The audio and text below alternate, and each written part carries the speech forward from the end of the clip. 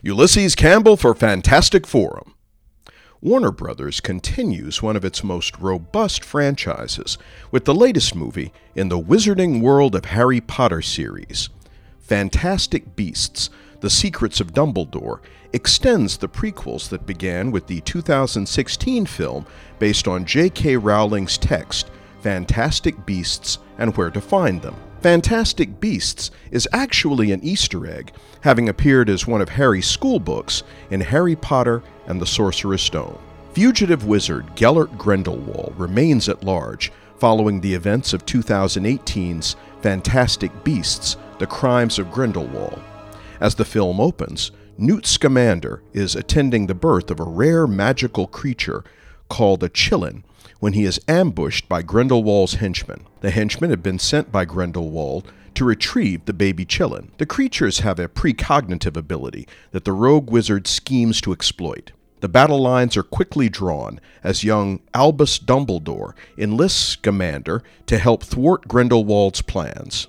Dumbledore can't challenge Grindelwald directly due to a charm that prevents them from harming one another, a holdover from an earlier time when the two were in a romantic relationship. Dumbledore's army includes Livermorny School charms professor Lolly Hicks, Newt's Auror brother Theseus, Yusef Kama, the half-brother of the late Leta Lestrange, Muggle baker Jacob Kowalski, and Newt's assistant, Bunty.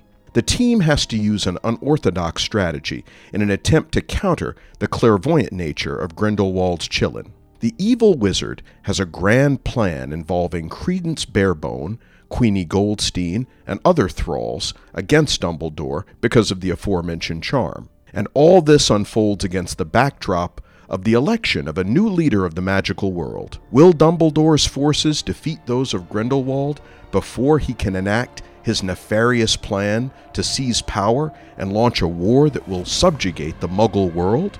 Eddie Redmayne returns as Newt Scamander, author of the exotic text and expert in magical creatures. Mads Mikkelsen takes over the role of Grindelwald, which was played in the previous film by Johnny Depp.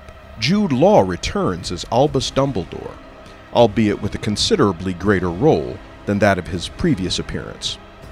Also returning are Dan Folger, Alison Sudol, Callum Turner, and Ezra Miller.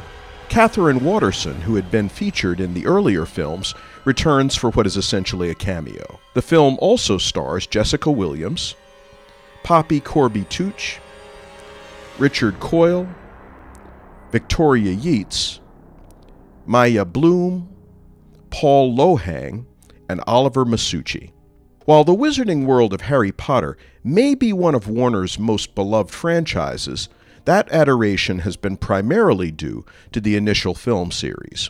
A great deal has been made of the element of commercialization connected with the Fantastic Beasts movies. They're viewed as nothing more than an effort to keep the profits coming. Of course, these films aren't supported by best-selling novels, like the source material was.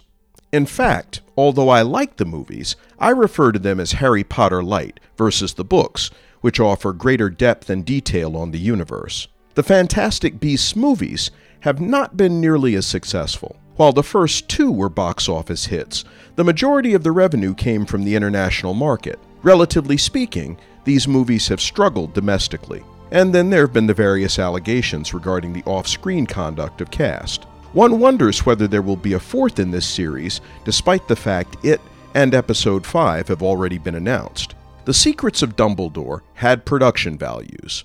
With a production budget of $200 million, one would expect the movie to look great, and it does. And director David Yates is certainly familiar enough with the material to be able to deliver an entertaining picture with fan appeal. I'd expect that the producers will lean towards inclusion of characters more recognizable to fans and with a greater connection to the initial series.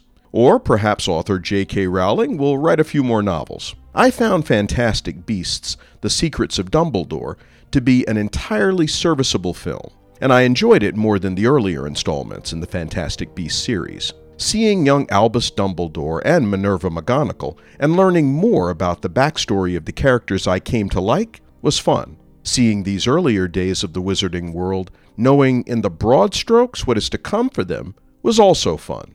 The film clocks in at 2 hours and 22 minutes, which is about what audiences have come to expect from big-budget epic tentpole pictures. There's a great deal of exposition, and consequently, the pacing is brisk. You may not realize the length. It's rated PG-13 for violence, but it is, nevertheless, a family-friendly fantasy adventure. I'd be mindful about bringing children younger than about 12 or 11. As audiences have come to expect from this franchise, there isn't any sex or questionable language. If you're a Wizarding World fan, you should have a grand time. 2 stars out of 4. Ulysses Campbell for Fantastic Forum. Fantastic Forum airs from 4 to 5 p.m. on Saturdays on WERA 96.7 FM in Arlington, Virginia.